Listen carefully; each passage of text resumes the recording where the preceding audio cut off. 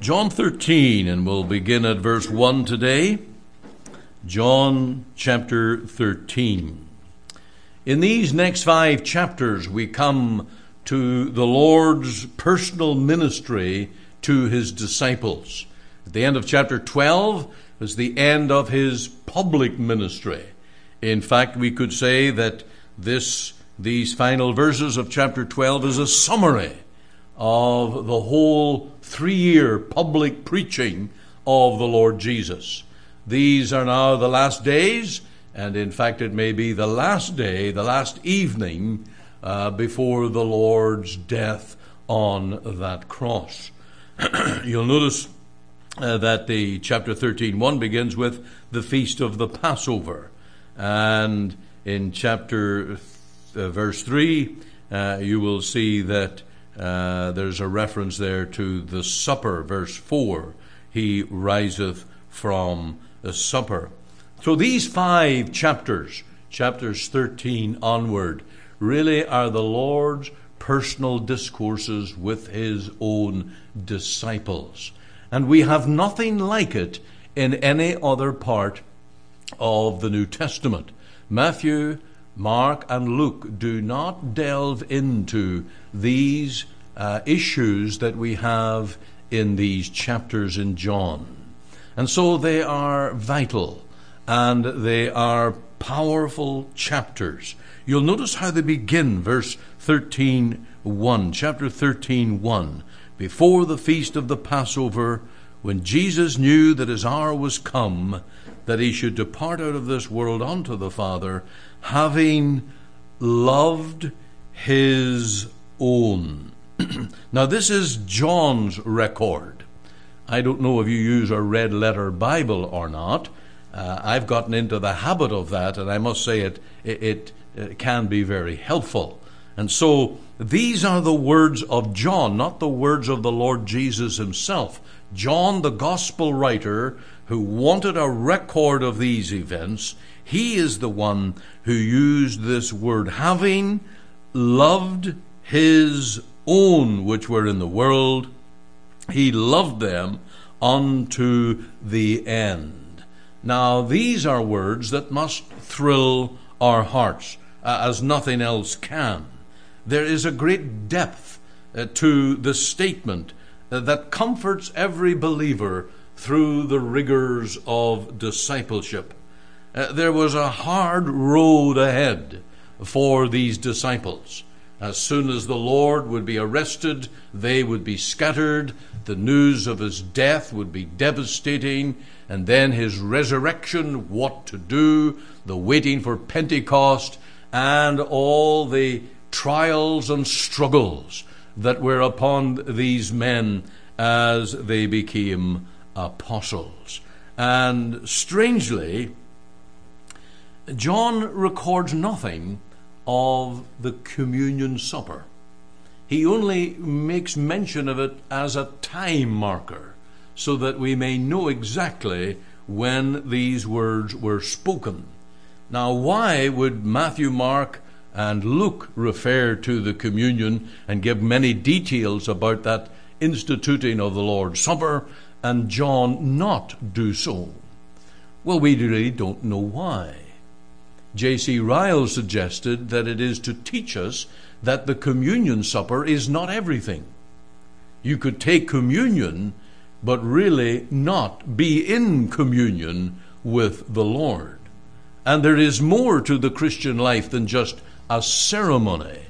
It is our living relationship as a disciple of the Lord Jesus. And so, leaving aside the communion service with the 12, the Lord went on to demonstrate something very remarkable. After speaking of his own, whom he loved to the end, he stepped out, he took an apron, put it on, he took a towel and a basin, and began to wash the disciples' feet. And this is very dramatic. It's the only time it ever happened, and it's never repeated again in the practice of the disciples. And so this is the Lord demonstrating, not merely in words, that he loves his own, but in this action of washing the disciples' feet. Now, this, of course, was very unexpected. And these disciples were blessed, helped, ministered to in a very unexpected way. Now, it was merely to prove that the Lord does love his own, and he loves them to the end. And he loves you and me to the end of life's journey. He will never give up on us.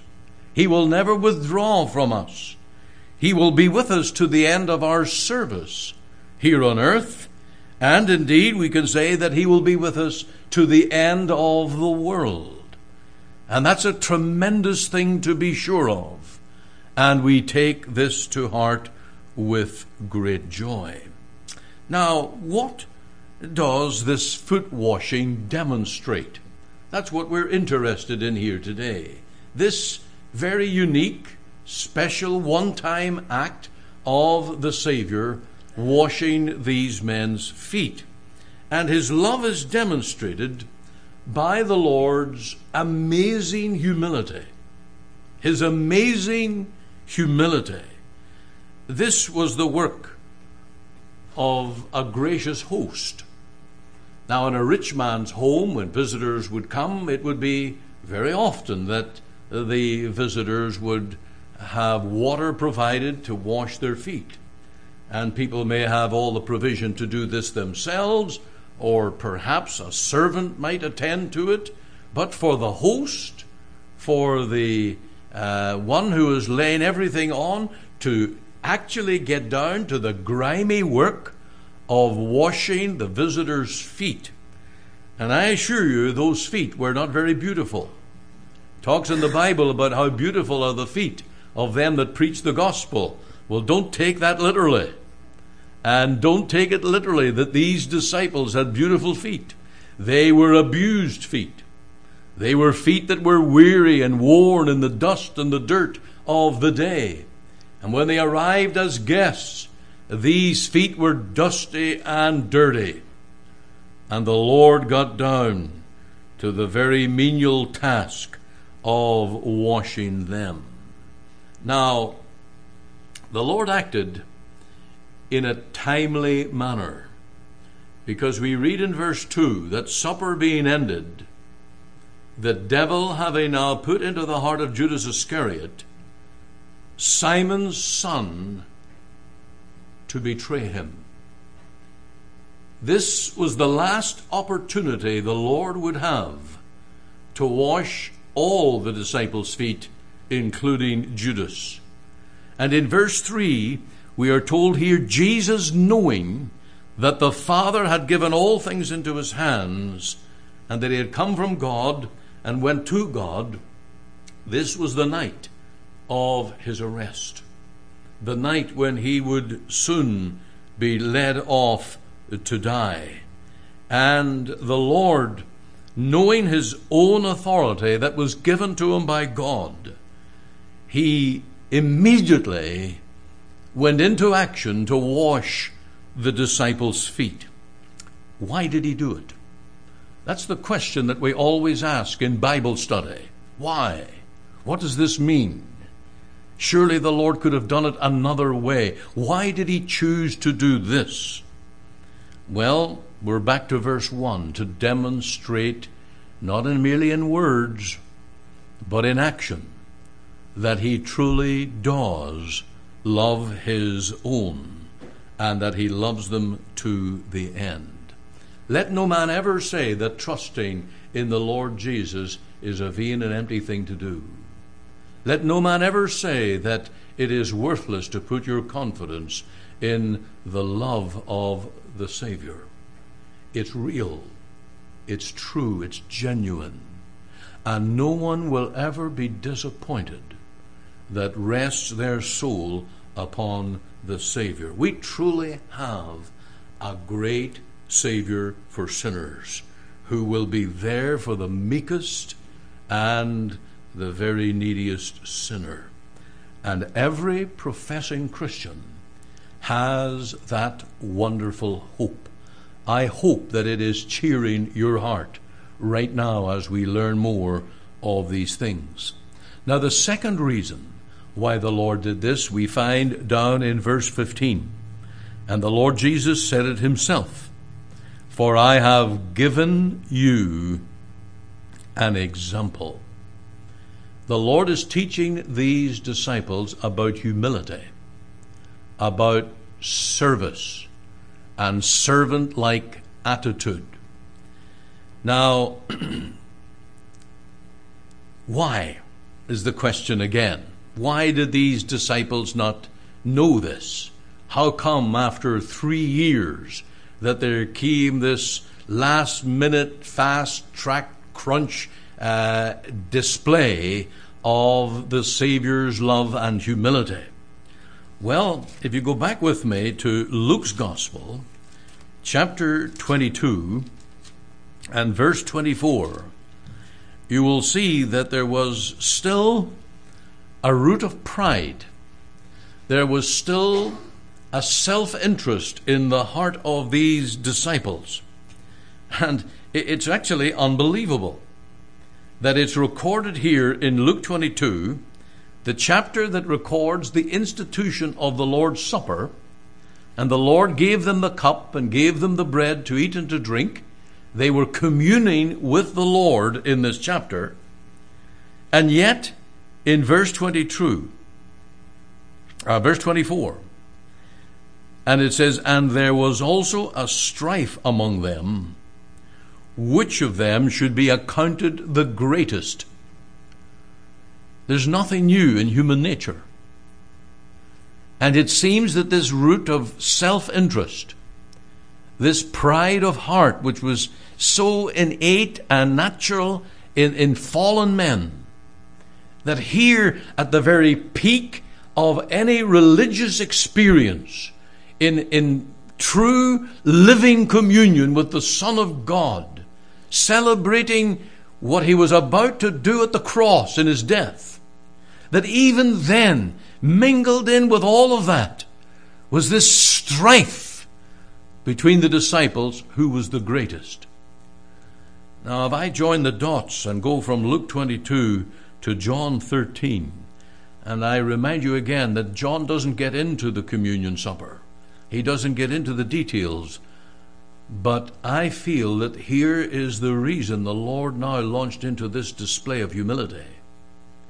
While the disciples were bickering in strife as to who was the greatest, the Lord, without rebuking them or saying a word, took the towel, the basin, the water, and commenced to wash these disciples' feet. Because this is real Christianity. And on and down in chapter 13 of John 34, the Lord gave what we now call the 11th commandment, that we are to love one another. And by this commandment shall all men know that ye are my disciples. There is nothing more Christian than humility, than servant-like service. And the Lord, in a very powerful way, demonstrated that as he washed his own disciples' feet, including Judas, including the least, the treacherous one. And he too had his feet washed. What a display. Now this humility comes up right through the New Testament. And Peter, in his epistle, he used the term being clothed in humility. That's what a Christian ought to be. Clothed in humility from head to toe. It ought to be the outstanding characteristic of our lives, of our walk and talk.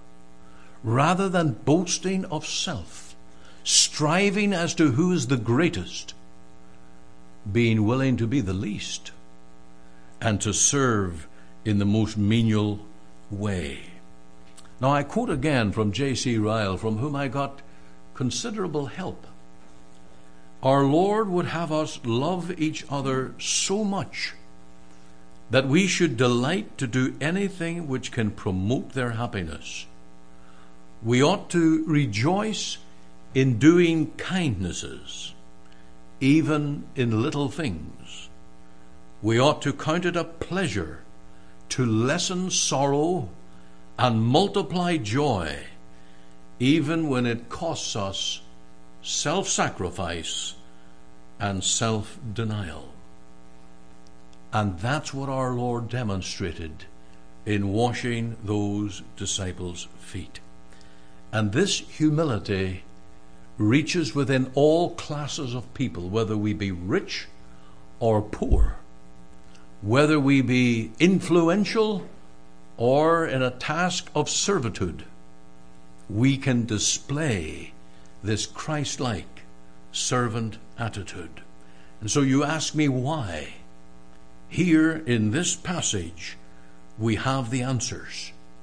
The Lord washed those disciples' feet, not only to express his practical love, but as an example for us. Will you do that this week? Will you put this Christianity into practice in your life, that others may know that ye are one of his disciples? Those two things must go together. Now, another thing, Jesus' love is demonstrated by his personal service. And you might say, well, boy, you're cutting the hair very thin here. You're shaving this very, very narrow.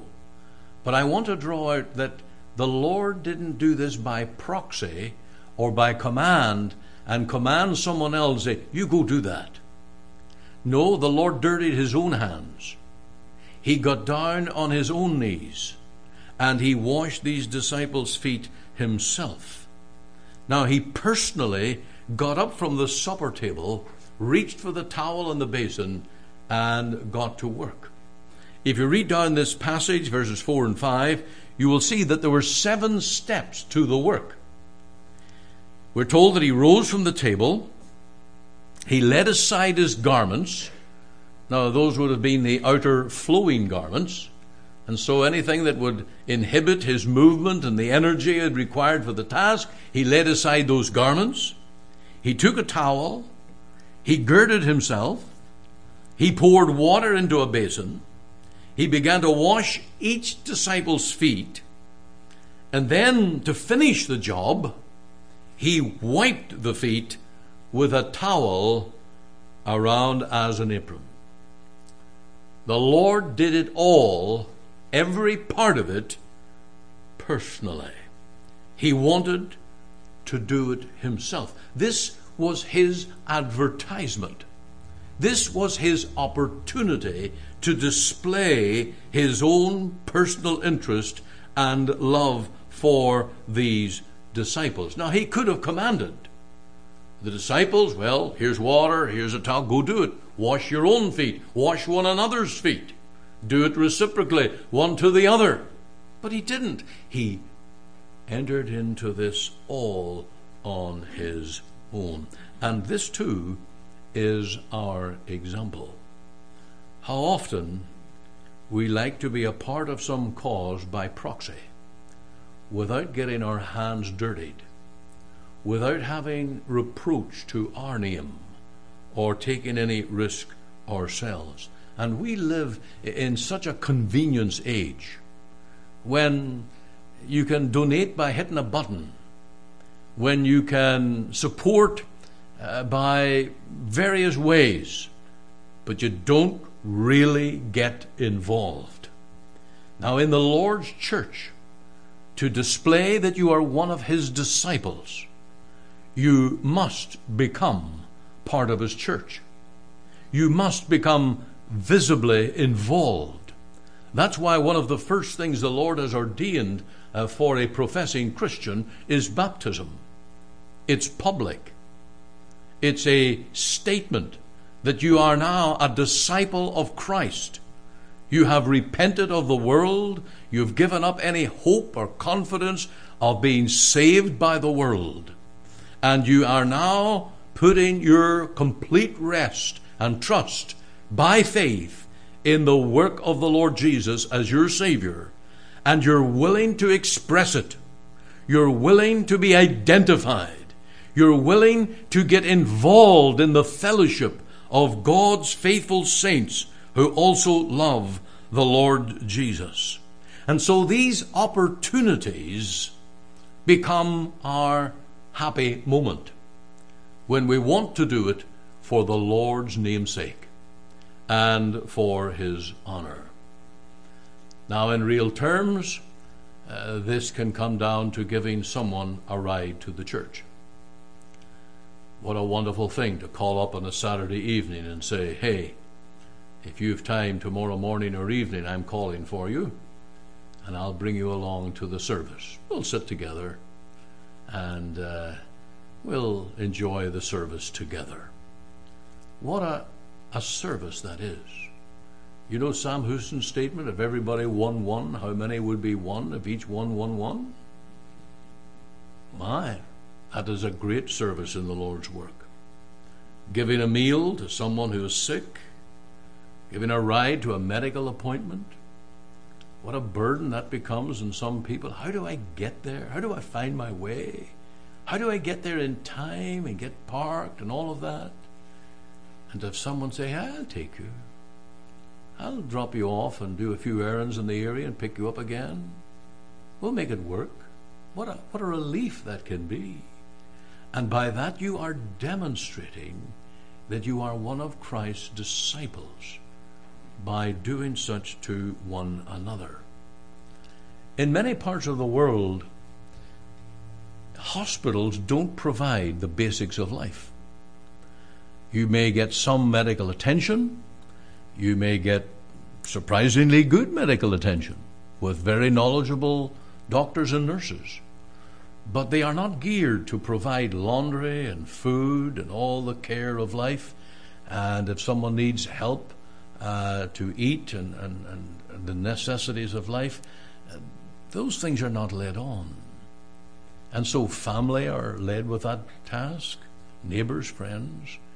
And those become opportunities to show forth discipleship. In our society, when you get into a hospital, you really are not wanted in there. You become a nuisance. You have to inquire, when may I visit? How long can I visit? And these days with viruses and so on, you may even be a health risk to be visiting certain parts of hospitals. We live in a very non-personal society, impersonal.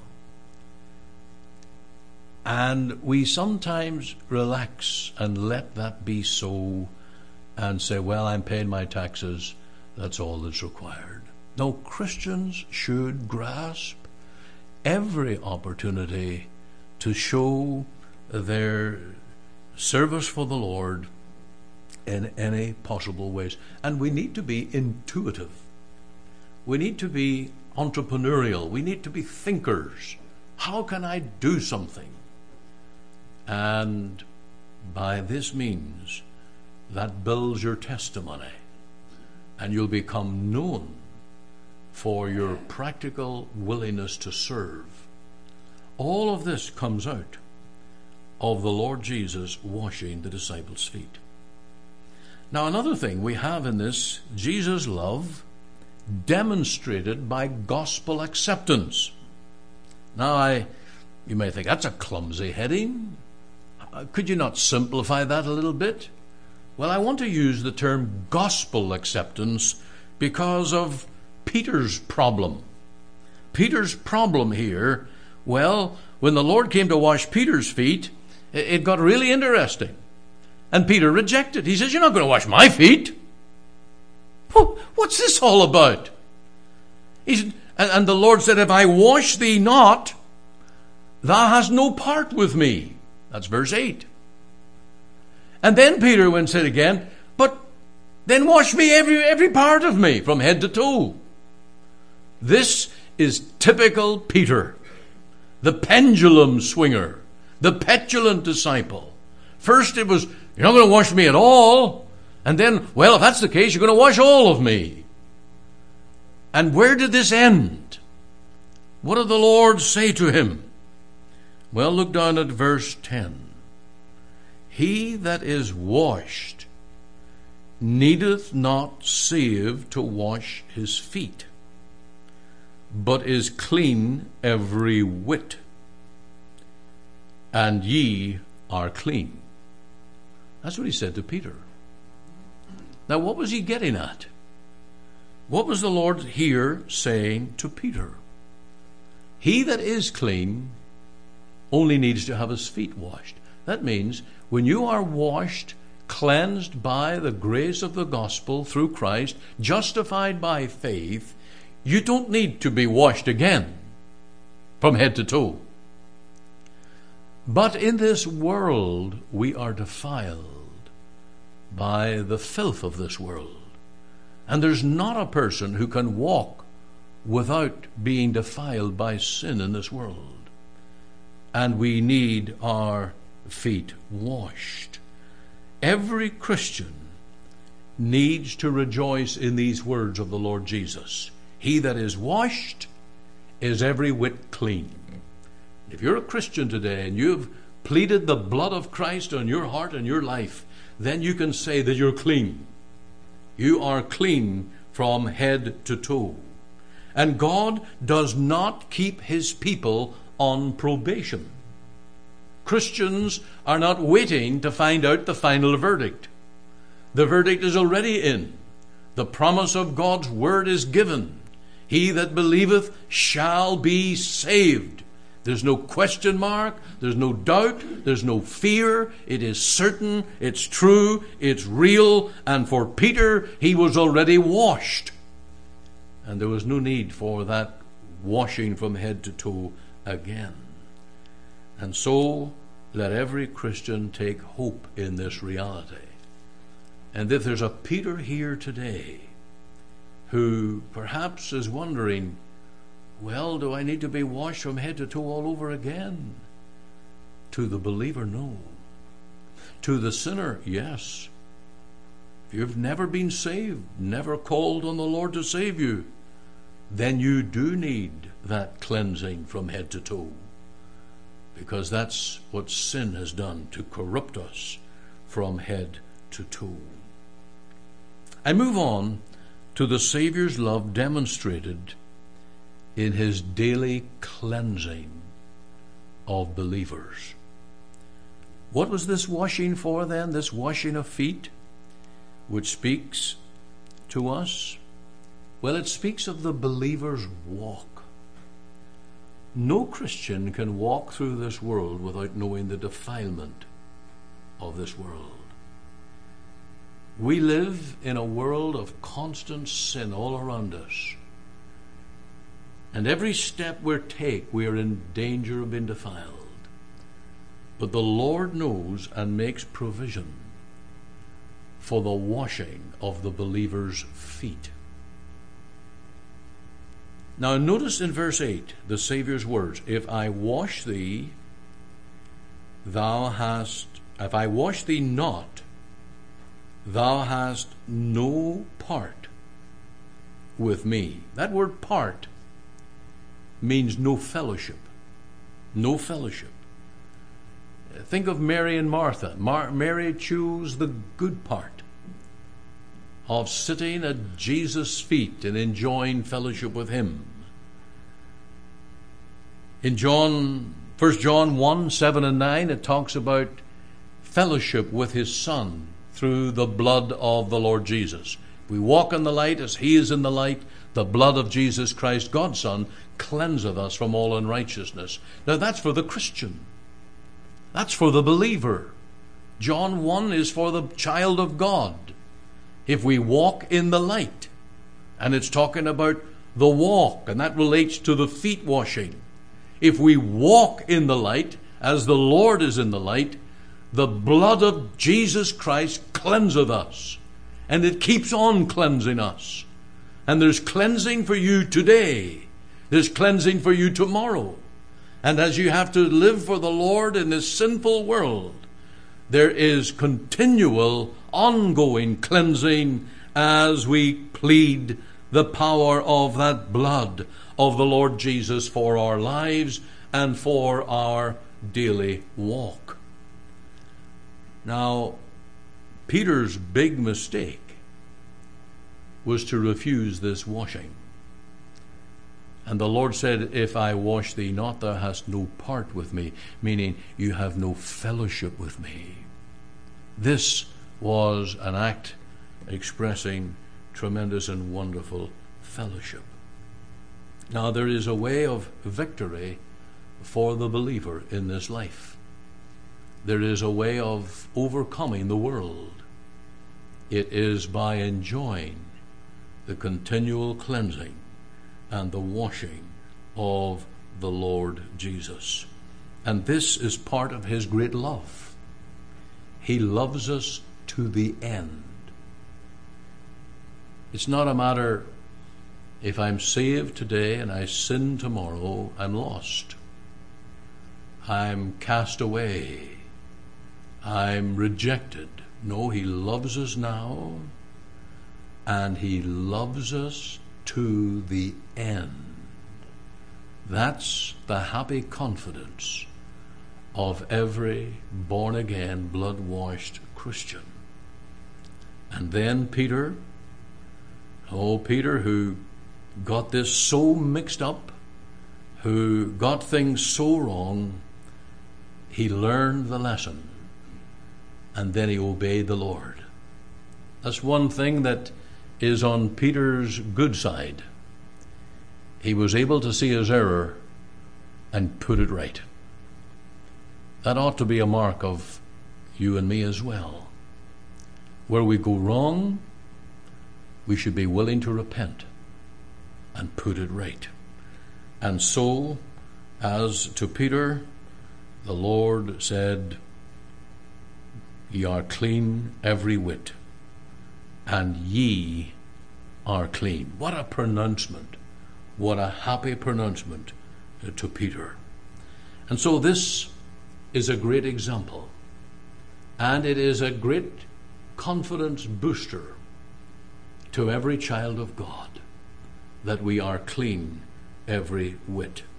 And we are to love our fellow believers, our brothers and sisters in Christ, in the gospel, to the point where it would be true to say, he or she will do anything for you.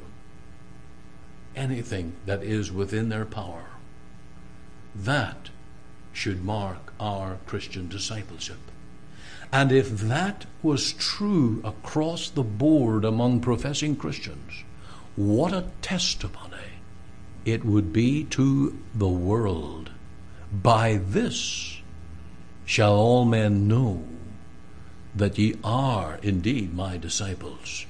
No question marks, but true, genuine conversion and discipleship of the Lord Jesus.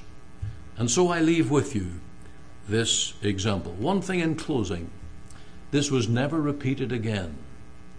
There are some Mennonite churches and fellowships and others that put this into real practice. You come along to the meeting and you'll find a basin of water. You'll find the towel. And there's a foot washing ceremony. How would you like to attend that one? But we take this as a principle to be practiced not just at a ceremony, but every day of our Christian lives, and make it our mark of serving, following the Lord. I pray that is your testimony too, and that you will see that this is genuine. There's too much of the phony all around us, but this is the mark of the genuine. Jesus really saves. He really loves his own, and he loves them to the end. What a wonderful, wonderful truth. Our loving Father in heaven, we thank thee today for the gift of your Son, for the gift of salvation by faith in all of his life, his death, his resurrection, and praise God, his coming again. And so, Lord, we thank thee that thou art our Savior to cleanse us. Thank you for each one in this gathering who is washed, every whit, every part is clean. Thank you, Lord, for the cleansing power of the blood of Christ. And we thank thee also for that daily cleansing that you give us to walk with thee in the fullness of the fellowship of the Savior. Keep us today. Abide with us until we meet again. And may the grace of the Lord Jesus, the love of God, the fellowship of the Holy Spirit be with your born-again people now and evermore. Amen. Amen.